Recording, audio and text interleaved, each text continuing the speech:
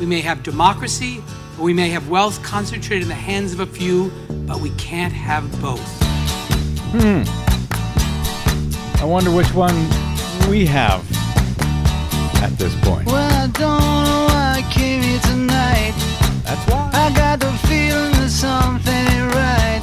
No, they ain't. I'm so scared in case I fall off my chair. And I'm wondering how I'll get down the stairs. Clowns to the left of me, jokers to the right. Here I am, stuck in the middle with you.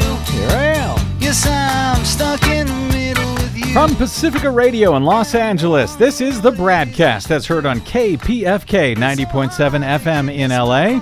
Also in Red Bluff and Redding, California on KFOI, Round Mountains, KKRN, and Eureka's KGOE. In Oregon on the Central Coast on KYAQ, Cottage Grove's KSO, and Eugene's KEPW. In Lancaster, Pennsylvania on WLRI, Maui, Hawaii's KAKU. In Columbus, Ohio on WGRN, Palinville, New York's WLPP.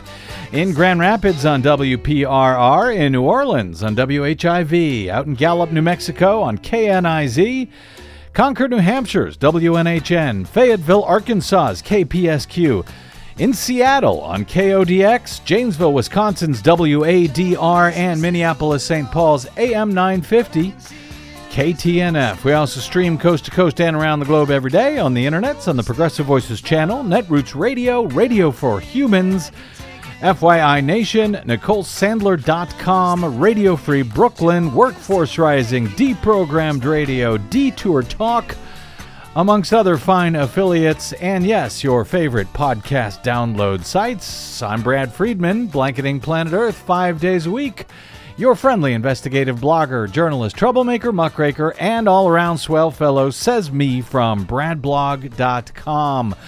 Desi Doyen, perhaps I should have known it when I was woken up by an earthquake this morning at 4:29 a.m. out here in L.A. that it was going to be one of those days. Oh, yes. Earthquakes of news, earthquakes of earthquakes, yes. Yeah, it wasn't a huge tremor. It was originally identified as 4.5 on the Richter scale, later downgraded to 4.2, but it was shallow and not very far from us here in L.A., just a few miles away in the San Fernando Valley.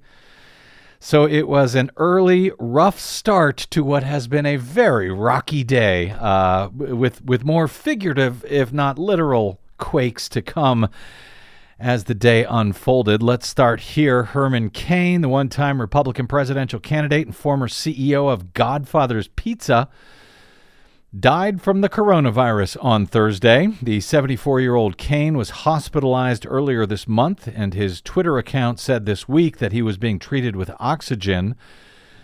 It is unknown where Cain contracted the virus. However, on June 20th, Herman Cain attended Donald Trump's controversial Tulsa rally without a mask, as well as most of the 6,000 or so attendees that day with no mask, even as coronavirus cases were already beginning to spike in Tulsa at the time.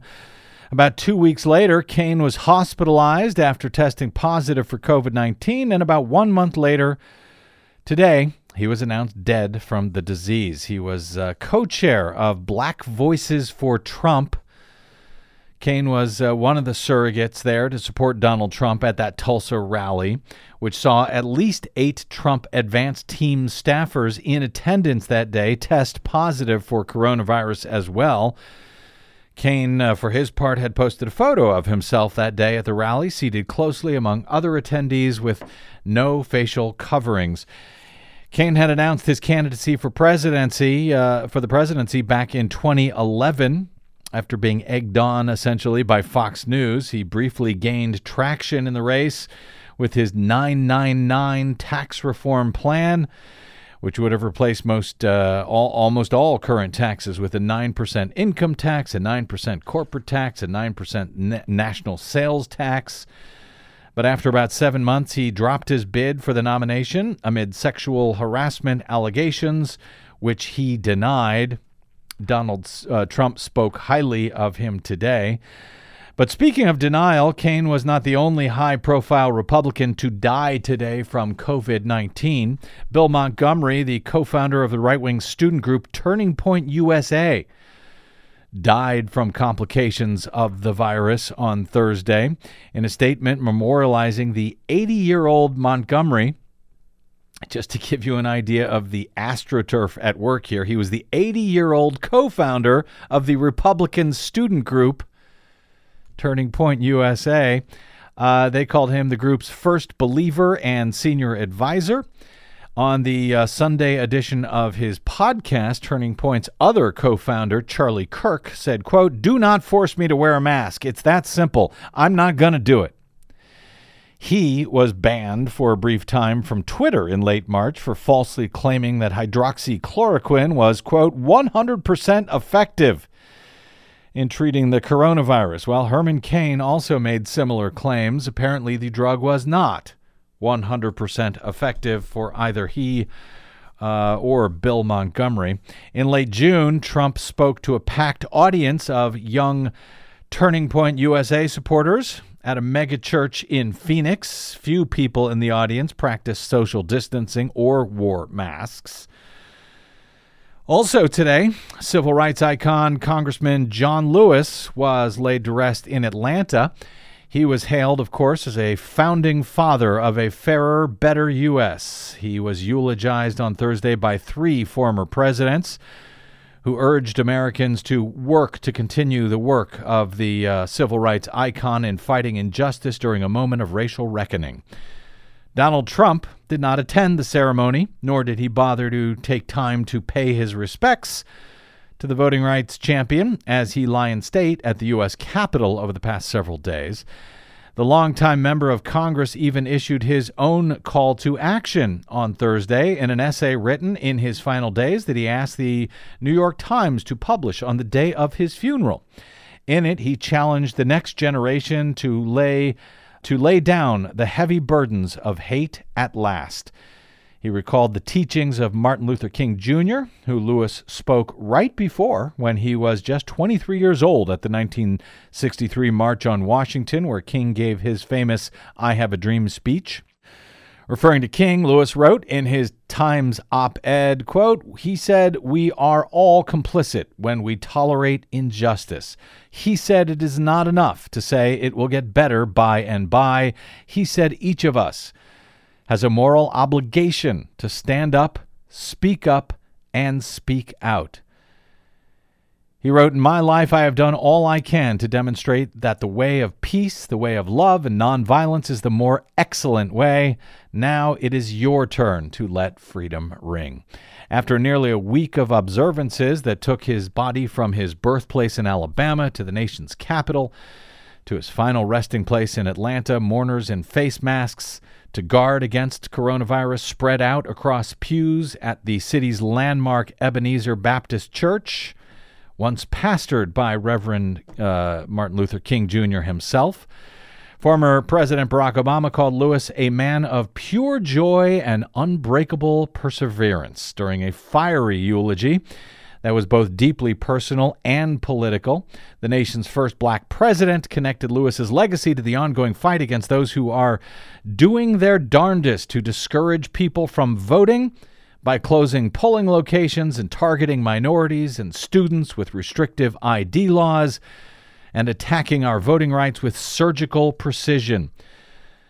President Obama said that these people were even undermining the Postal Service in the run-up to an election that's going to be dependent on mail-in ballots so people don't get sick.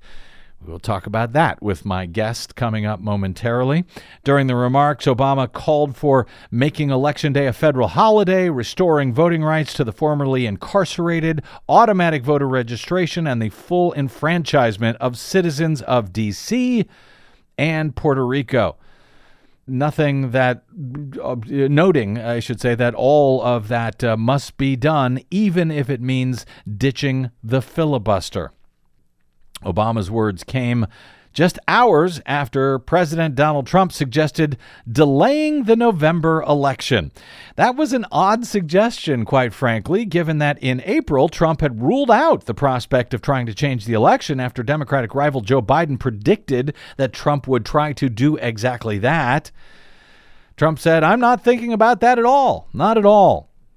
And then in March, Trump opposed moves by several states to delay their presidential primaries because of the coronavirus. But today, for some reason, Donald Trump sang a different tune suddenly on Twitter. He said, with universal mail-in voting, not absentee voting, which is good, making a distinction between those, 2020 will be the most inaccurate and fraudulent election in history. That was in all caps. So you know he means it. Yes, he does. He said, it will be a great embarrassment to the USA. Delay the election until people can properly, securely, and safely vote. Question mark, question mark, question mark. Now, of course, he knows that the election cannot be delayed without an act of Congress, but he is trying to put in Americans' minds here that the election will be inaccurate and fraudulent so that, yes, he'll be able to make those claims on Election Day and beyond. Nonetheless, the idea drew immediate pushback from Democrats and Republicans alike. The date of the presidential election, the Tuesday after the first Monday in November in every fourth year, that is enshrined in federal law. That would require an act of Congress to change. Even top Republicans in Congress quickly rebuffed the suggestion. So after facing blowback from Republicans for even floating the idea, Trump appeared to retreat on Twitter in the afternoon, suggesting he was just trying to highlight the problems with mail-in balloting. That's all. He said he was glad he was able to get the very dishonest lamestream media to finally start talking about it. But there was, in truth, a reason for Trump's tweet above and beyond putting the idea that the election will be inaccurate and fraudulent into the media, into the minds of his supporters. The other reason was not just to try to postpone the election. It was to try and get media to talk about anything other than the news that broke just minutes before his tweet. Not coincidentally. Just minutes earlier, the government reported that the U.S. economy shrank at a dizzying 32.9% annual rate in the April to June quarter, the second quarter of this year. By far the worst quarterly plunge ever in our nation's history. By far. That, as the coronavirus outbreak, which he ignored for months and is still largely ignoring, has shut down businesses, has thrown tens of millions of Americans out of work, sending unemployment surging to 14.7%. To give you a sense of how bad an annualized GDP plunge of 32.9% actually is, during the Great Depression in the 1930s, it took 3 years for the GDP to approach negative 30%. Donald Trump has accomplished that in a matter of months. As my guest joining me momentarily, David Dayen of the American Prospect, wrote today, that is, quote, a titanic fall with no parallel in modern history. Add to that the more than 1 million Americans who applied for new unemployment benefits last week for the first time, that for the 19th week in a row, resulting in some 30 million Americans now collecting unemployment benefits. As the extended $600 a week payment from the Congressional CARES Act expires this week, and Republicans have been unable to come up with a replacement for it. So with all of that, little wonder Donald Trump is desperately hoping to change the conversation just 3 months out from the election as his poll numbers continue to plummet. But believe it or not, there is some brighter news today. Oh, good. Yes, and it comes out of all places from Congress, which finally acted like Congress is supposed to yesterday, at least for a few hours, in a stunning and wildly overdue congressional hearing focusing on big tech monopolies and how even without a global pandemic, These companies are crushing all of us. David Dayen, the man who just happened to write a book about monopolies, joins us next to discuss it. This really good news for a change. Yes, out of Congress. That's straight ahead on the BradCast. I'm Brad Friedman.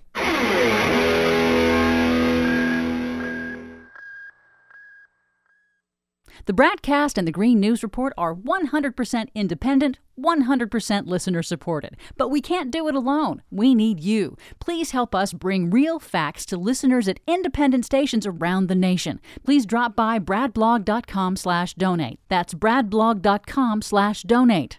And thanks.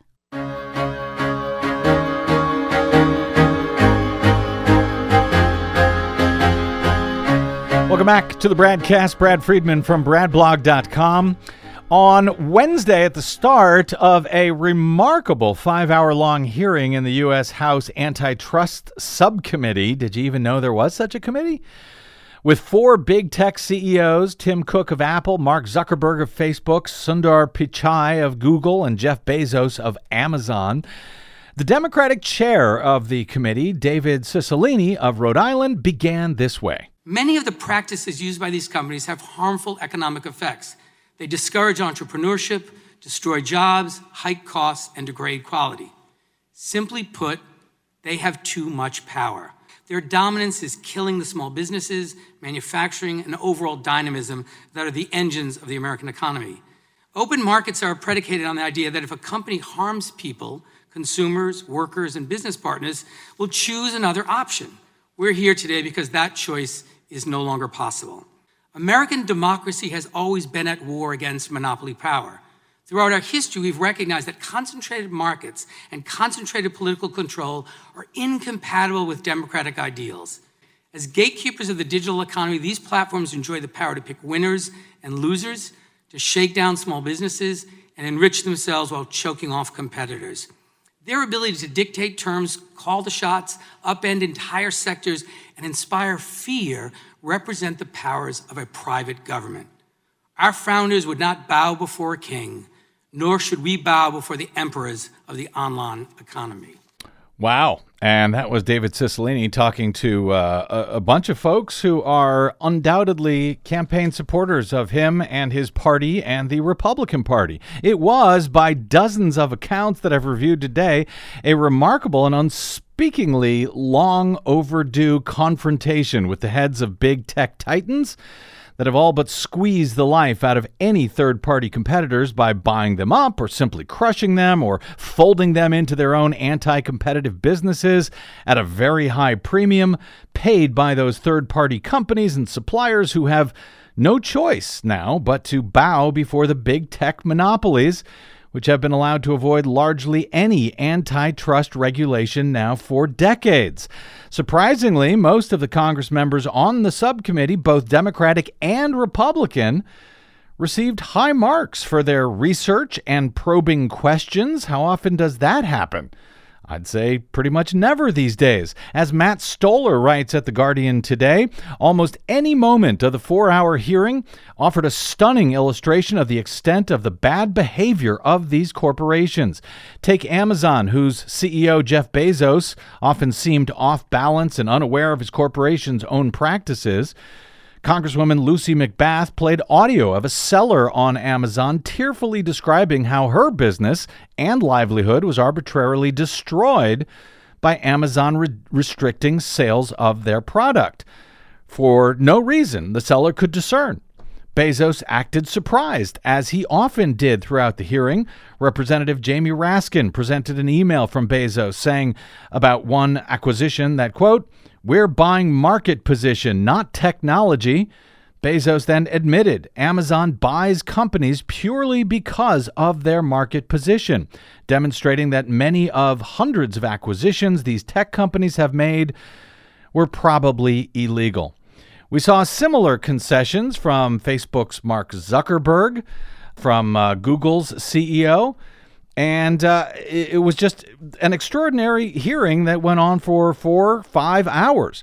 Fortunately, the voices of small business people afraid of retaliation came through their elected leaders, Stoller observed.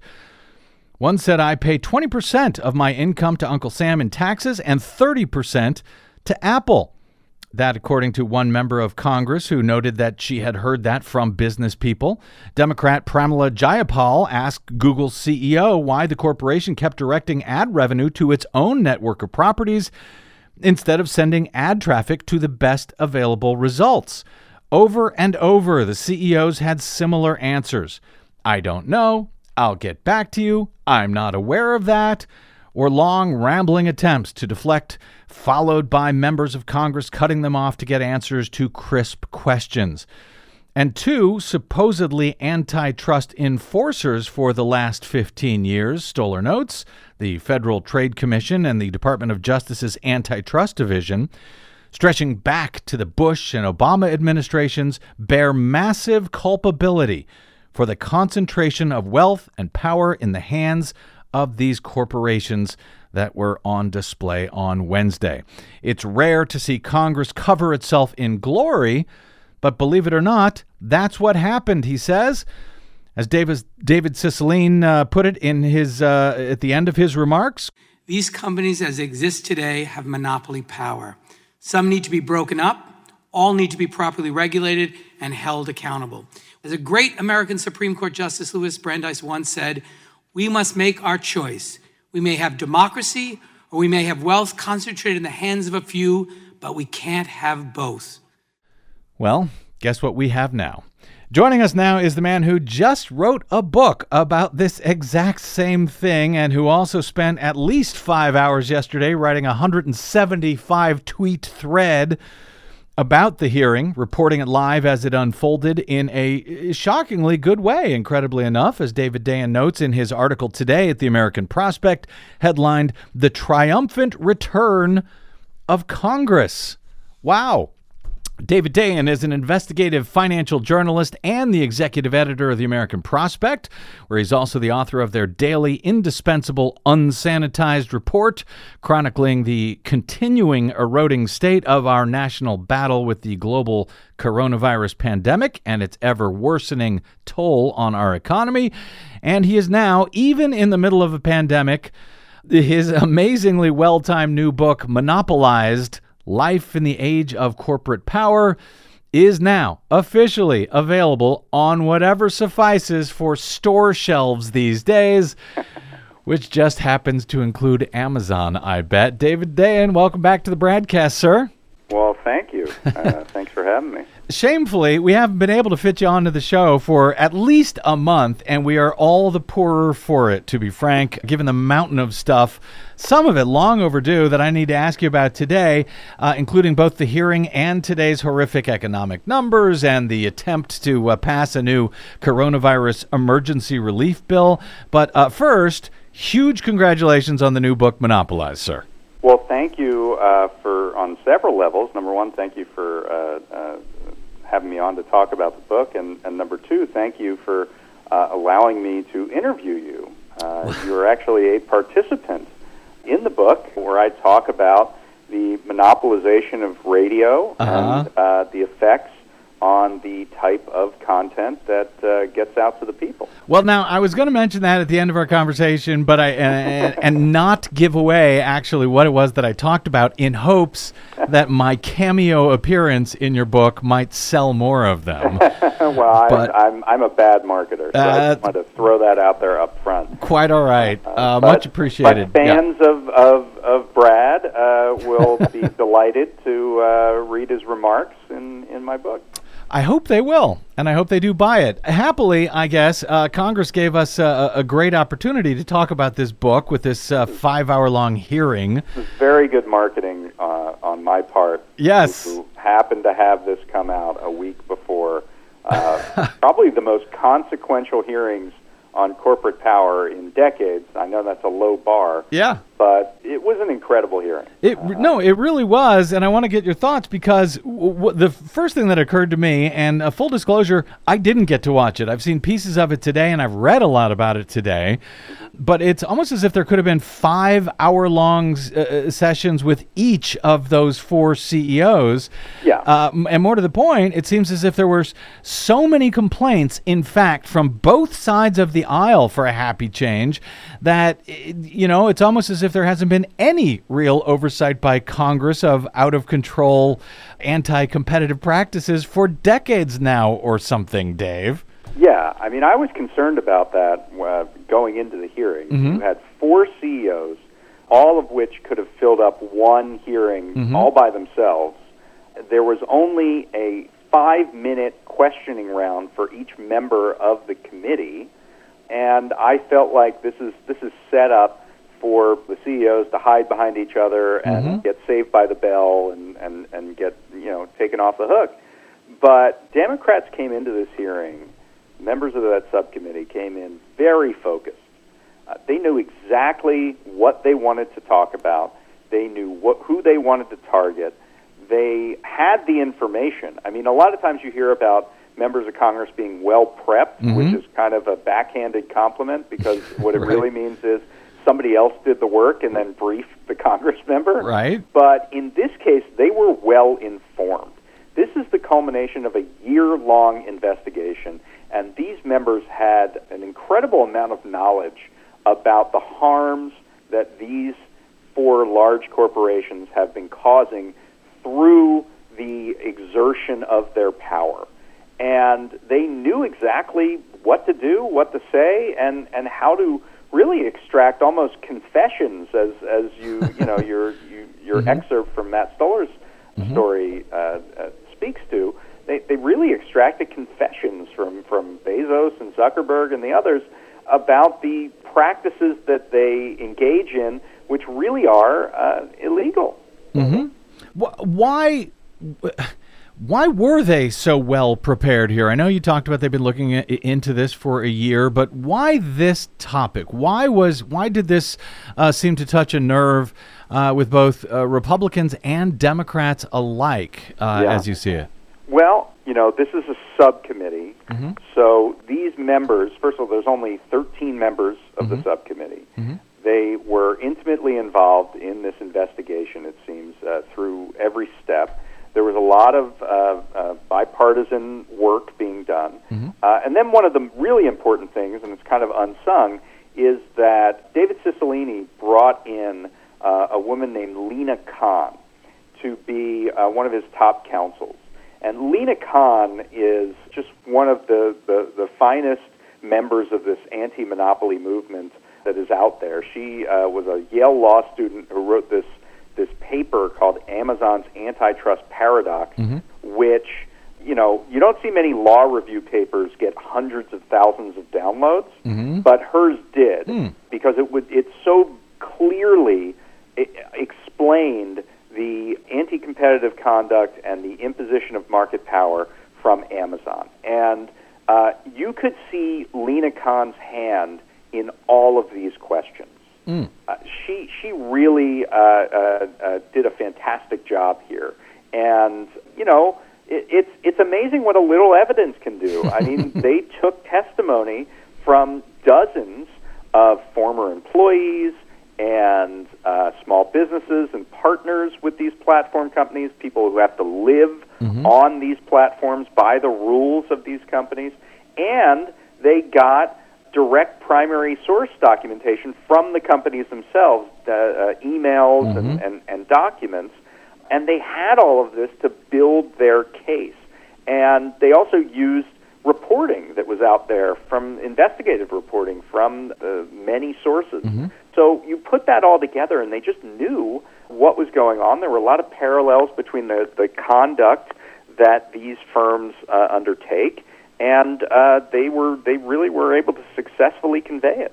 Does it have to do with the fact that So many of the victims here, and well, I want to talk specifically about the victims in a second because you write about them in your book as well, but so many of the victims here sort of go across all party lines, all politics, that these are workers, these are consumers who are affected by big tech here, whether it's Amazon or Facebook, etc.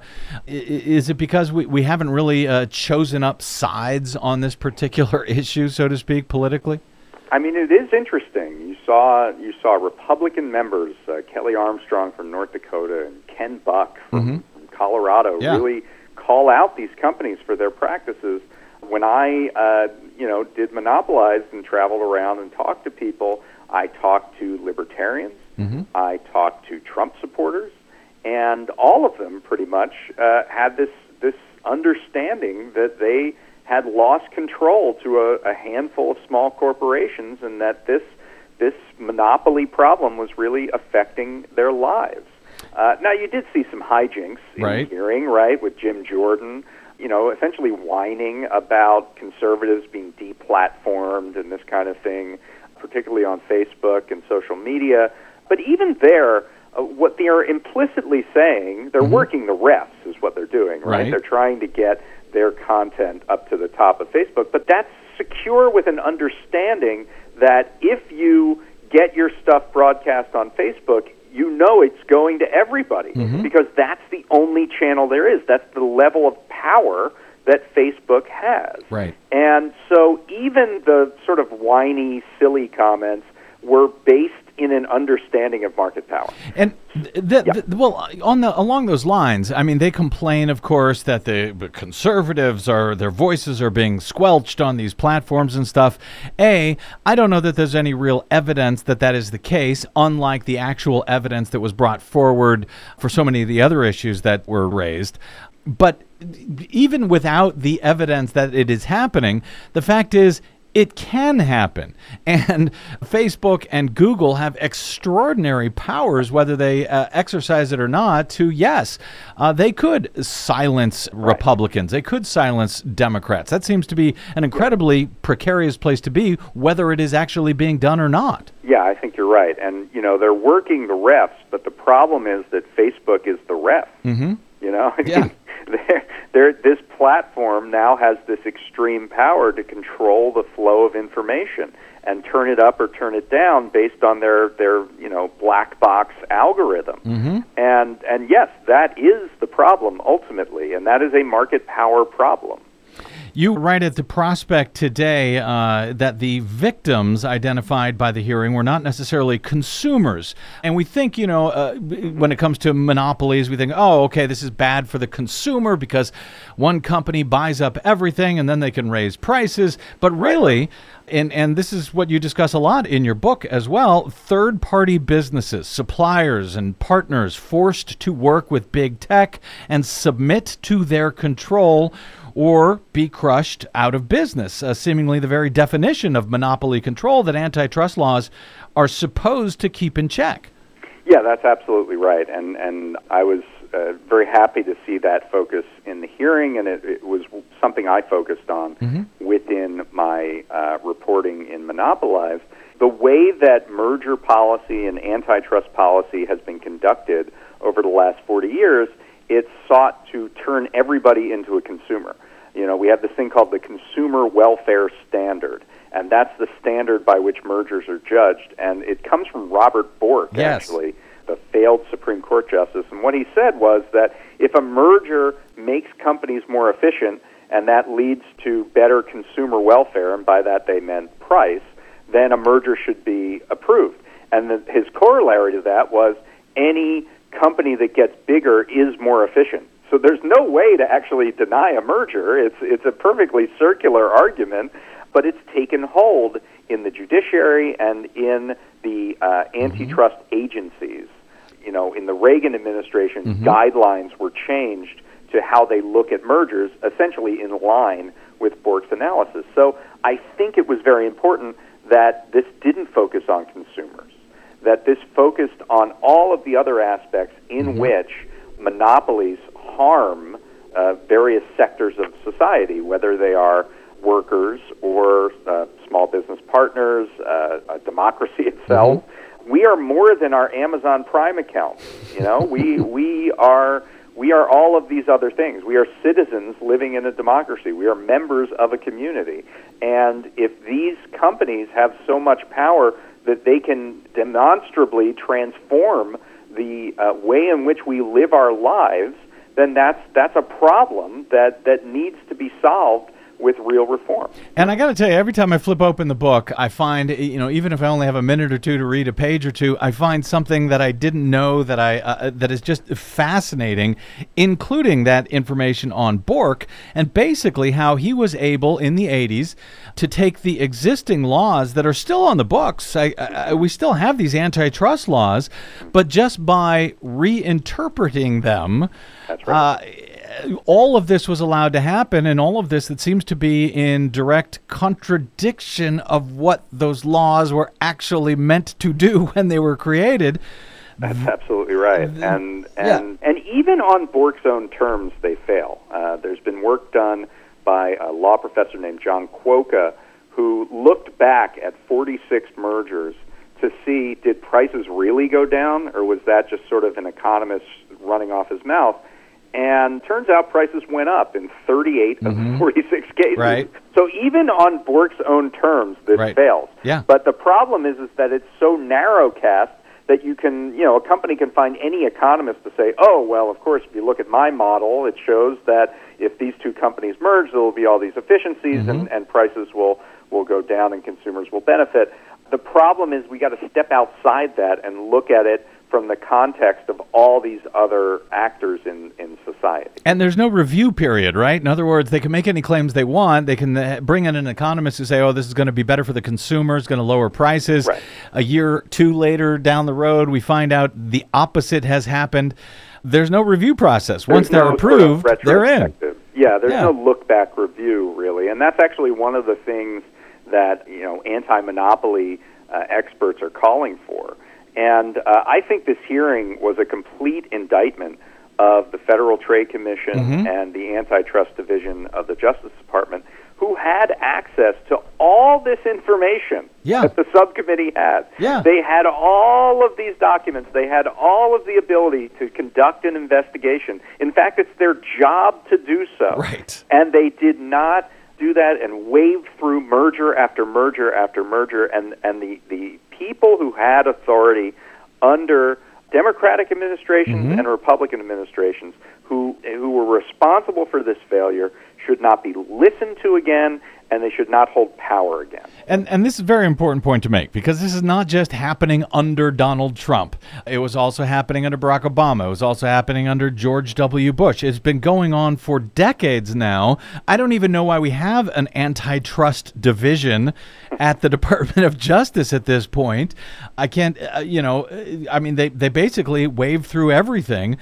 Did Wednesday's hearing, David Dayen, give permission, so to speak, to those agencies to actually try and enforce the concerns that were brought to light by Congress that apparently the FTC and the DOJ have been so reluctant to enforce for some reason? In my view, it gave demands to those agencies to shape up and clean up their act. There was this incredible moment where Jim Sensenbrenner, who he's the Republican from Wisconsin, he's retiring, he's a longtime member of Congress, and he's sort of defending the companies. That was his role in the hearing.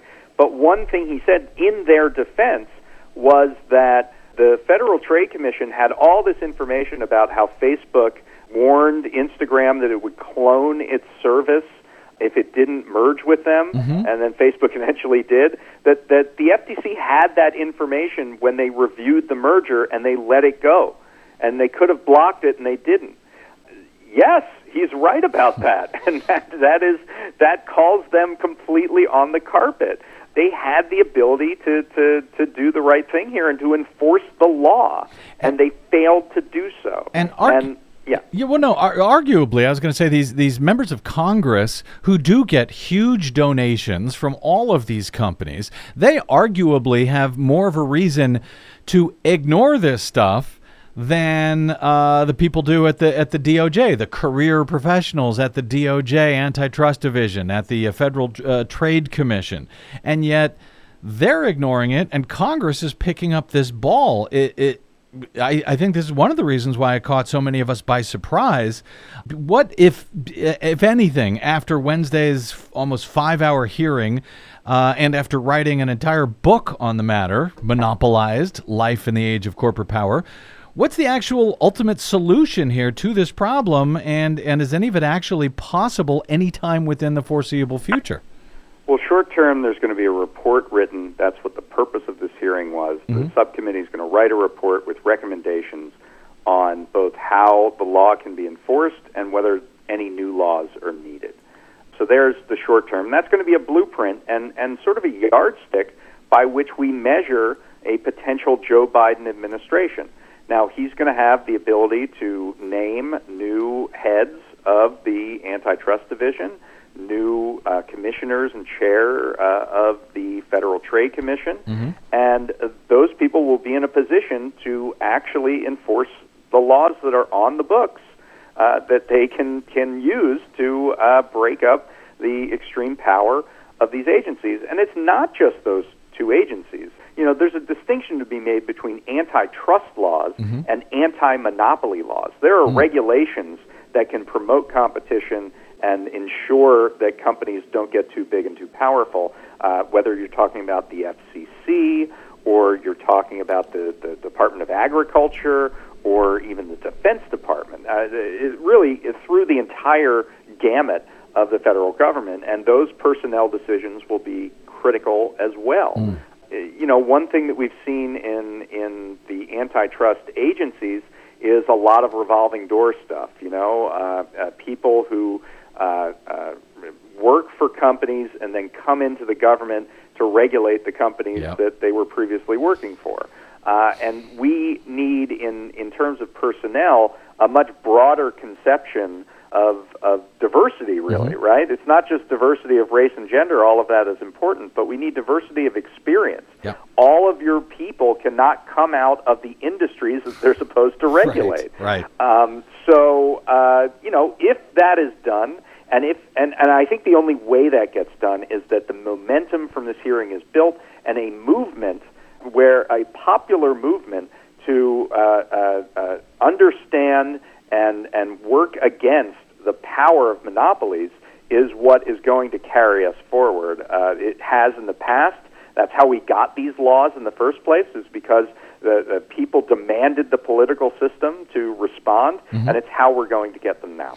You know, Big Tech, who was on parade in that hearing on Wednesday, is actually a fairly well-covered monopoly to some extent. Everybody seems to have a problem with Big Tech, you know, Facebook, Google, Amazon, etc. But your book actually goes into how this sort of monopoly power pervades virtually every part of our lives, whether we know it or not, from the grocery store to the hospitals to our malls to travel to television to the radio. Yes, the radio that we are allowed to hear. Just by way of a hint of what I talk about, to the cup of coffee that we drink, and we may have to discuss this more next time. But the book was actually written before the COVID crisis, but you've got some seemingly incredibly prescient stuff in there, including on threats to our medical supply chain that I told you we spoke, I think, via email, saying you must have written some of this stuff as an update after the crisis began to unfold. I did not. This was just serendipity. That particular chapter is about these middlemen that supply hospitals. So you have medical suppliers and you have hospitals, and those networks are pretty concentrated on their own right. But then you have this group sitting in the middle called Group Purchasing Organizations, and they contract with hospitals to supply them with medical supplies, and then they buy them from the suppliers and they give them to the hospitals. And the way that they operate, first of all, they're skimming off the top, so it's harder for the medical supply companies to stay in business, especially on low-margin kind of products like generic drugs that have been generic for decades. But they also force these companies into sole source contracts. So if you're a hospital, you only get your syringes from one company, or you only get your standard drugs that you use from one company. And you're locked into a contract where if you bought 100% from that company in 1 year, you have to buy 90% of that product from that company the next year, or else you lose all these discounts that the GPO is giving you. And so it really is a monopolized system. It's a monopolized situation. And any disruption in that monopoly can have these cascading effects. Yep. So what happened? In 2017, there was a hurricane that went through Puerto Rico. Half of all IV bags in America, which is saline solution in a bag, salt and water in a bag, are made on the island of Puerto Rico. And when that hurricane came through, all of a sudden, the manufacturing facilities had to be shut down. And so for months afterwards, and actually for years before, because any disruption causes this, IV bags were in short supply. This is salt and water in a bag, Yes. and we have a shortage of it in the United States of America. I was told that market economies don't have shortages. So this is only socialist economies that have all these terrible shortages, right? But in the United States, salt and water in a bag is in shortage.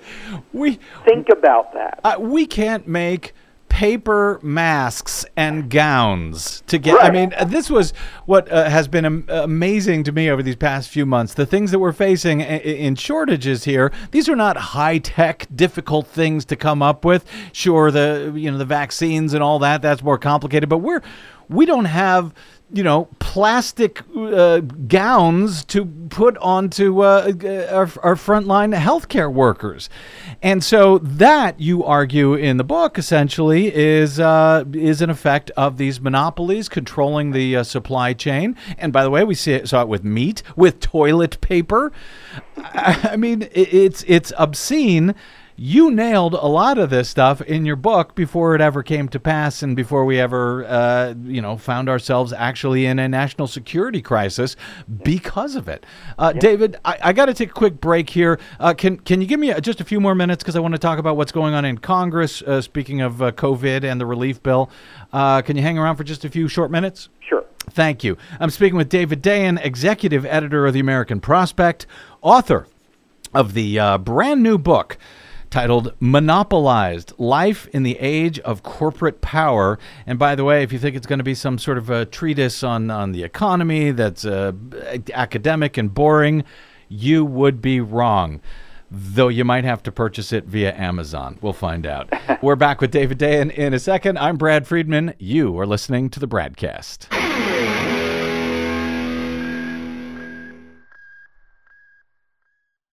Hi, this is Desi Doyen from the Green News Report and the BradCast. What the public hears on the public airwaves matters. At the BradCast, we do our best to bring you accurate news and analysis on the issues that actually matter, and we do it all independently, without corporate or political influence. But we can't do it without you, now more than ever. Please help us stay on your public airwaves by going to bradblog.com/donate to help keep us going. That's bradblog.com/donate. And thanks. Money, money, money must be funny in the rich man's world. Yep. Welcome back to the BradCast. Brad Friedman from bradblog.com, speaking with David Dayen, investigative financial journalist and executive editor of the American Prospect, and yes, author of the brand new book, Monopolized: Life in the Age of Corporate Power. But in his day job, he writes a little column called Unsanitized for the American Prospect about the mess unfolding when it comes to the COVID crisis and what it's doing to our economy. Today, as he notes, we learned that the economy dropped at a 33% annualized rate in the second quarter. He calls it a titanic fall with no parallel in modern history. Just this stunning drop in the GDP like no one has ever seen. At the same time, Congress has been spending the last several months, and I should be more careful. Republicans in Congress have been spending the last couple months doing absolutely nothing to put together an emergency relief bill to follow up the CARES Act that actually, while it had problems, it helped by expanding unemployment and doing other measures to help keep the economy afloat right now. David, finally, the Republicans have come out with a proposal for a follow-up to the CARES Act. I don't think that Senate Republicans, when they finally revealed their long-awaited, I guess we'll call it an opening bid for the next emergency package, I don't think they really had thought it through what it would actually sound like on the radio when they decided to name their package the Republican HEALS Act. But that doesn't seem to be the only thing that they have gotten wrong in this bill, as you described today at the Prospect, where you say this bill has now gone sideways at this point, even as expanded unemployment benefits now for a record number of out-of-work Americans has ended as of this week. So what happened, and how did this bill go so sideways?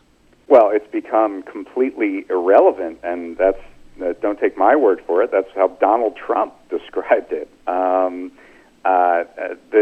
HEALS Act was an attempt on the part of Mitch McConnell to create lightning in a bottle once again. This was the script that he followed in March, where he wrote a partisan bill in his office, and Democrats said they were shocked, and then they tweaked some of it, and then they passed substantially the same bill with the same baseline and some additional tweaks, including the fiscal support for struggling Americans. So he tried to do this again. He waited until the last minute, hoping that the countdown clock for unemployment benefits to expire would force Democrats to come to the table and do something. And he put out this bill, but it was so comically bad. I mean, he was mostly concerned with getting liability protection for businesses that were negligent in giving coronavirus to employees or customers. I mean, that's all he really cared about in this thing. In addition to cutting unemployment benefits by about 67%, in addition to not including any money for state and local governments who are completely cash-strapped because of the loss of revenue in this crisis, and you know, on and on. No money for the Postal Service, no money for expanded vote-by-mail services and things, and voting protections. Nothing. And so it just wasn't. There wasn't the kind of attention that there was in March to what McConnell was doing. In fact, the White House immediately started negotiating directly with Democrats without McConnell involved whatsoever. Well, is that where we are now? Because Republicans, in this proposal, you know, they're now proposing cutting benefits to workers in the middle of a pandemic where most of them are simply unable to go back to work at all. That just, you know, it seems to be a fact as we are 3 months from a huge presidential election. You know, Mitch McConnell, he's evil and he's terrible and all of that, but he's a pretty good politician. I'm not sure what the GOP was thinking here. I mean, couldn't they just simply have offered to temporarily extend the unemployment payments, at least until a permanent deal is struck, to try and save themselves? They have done that, and the White House has done that, and Democrats have said, no, there is just as much a crisis of evictions. The moratorium for that has lifted. That's not in the bill. There's just as much of a crisis with state and local governments who have to plan their budgets for the next year. That's not in the bill. We need to do everything. If we short-term extend unemployment insurance, we're going to lose that ability to, you know, have that be the anchor of a larger bill. And so Democrats have rejected this idea of a short-term extension. They want a deal somewhat similar to the HEROES Act, which was passed by the House 2.5 months ago. We did not need to be in this position. Right. 2.5 months ago, the HEROES Act passed, And Mitch McConnell sat on his hands, hoping he could get some leverage and some timing. And then there were, one problem with McConnell's position is there's so much dissent within the Republican caucus. Mm-hmm. It was impossible to get a consensus. And even now, there's an admission that half of the Senate Republicans wouldn't vote for the bill that McConnell put out. So there's no leverage within the Republican caucus. They're going to need Democratic votes even to pass anything in the Senate, let alone the House, and that's why there's these direct negotiations. But they seem to be going absolutely nowhere. Oh. And you know, it's amusing when Republicans fall apart, but the fact is this is very real for a whole lot of people. This is life-sustaining funds at this point. This is preventing them from being thrown out onto the streets. They need to get their act together. I don't expect they will. Very quickly, David, the HEALS Act does include a $25 billion grant, as I understand it, to save the U.S. Postal Service at a time. The HEROES Act does, yeah. The HEROES Act. Oh, I'm sorry. The HEALS Act does not. Does the HEALS not. Act contains nothing for the Postal Service, and as you know, the new Postmaster General, Yep. Louis DeJoy, who is a Trump donor, is slowly undermining the Postal Service from within, Yeah. cutting overtime, trying to cut back offices, saying that postal workers should just leave the mail if it slows them down, Right. Which is causing these backups and delays. If you talk to people, so they're waiting days, weeks for their mail. And, of course, we have an election coming up Yes. that is going to rely very much on prompt mail service. Yeah. And so, you know, you put two and two together here, and you see what Republicans are getting at. Has it given any more leverage at this point to the Democrats that all of this stuff needs to happen before the election, or is this a good reason for the Republicans to not give a damn, to let the Postal Service die, even if it means, you know, actual Americans will die along with it? Yeah, I mean, I think that there certainly is a hidden agenda here on the part of the Republicans. However, I don't think this is helping them any. As much as they might try to suppress the vote, that's seemingly their last chance. And you know, if you look at any poll, you see that Republicans are due for a blowout here because of the terrible policies that they've put forward to lead to 150,000 Americans dying. I mean, that's ultimately, this is about policy. Yeah. And if they're going to add on an economic depression on top of that public health disaster, how well is that going to go for them in November, even if they're trying to stop the means by which people can register their dissent through the ballot box? Yeah. And that's what it's all going to come down to, I'm afraid. David Dayen, well, let's talk more often. He is the executive editor at the American Prospect, author of their daily must-read unsanitized report. And now his new book, Monopolized: Life in the Age of Corporate Power, is also a must-read. And we'll continue talking about that book, I suspect, as the weeks move forward. You can find David at prospect.org, and you can find him personally and his 175-tweet thread literally on Wednesday's hearing in the U.S. House on the Twitters at DDayen. David, always great speaking with you, my friend. We'll do it again soon. All right, thanks. Okay, we got to go. Running late. I know. My thanks to our producer, Desi Doyen, to all of you for spending a portion of your day or night with us. If you missed any portion of today's show or any other, download it for free anytime at bradblog.com. Thanks to those of you who support our work at bradblog.com/donate. Drop me email if you like. I'm BradCast at bradblog.com on the Facebooks and the Twitters. I am the Brad Blog. We will see you there. Until we see you here next time, I'm Brad Friedman. Good luck, world.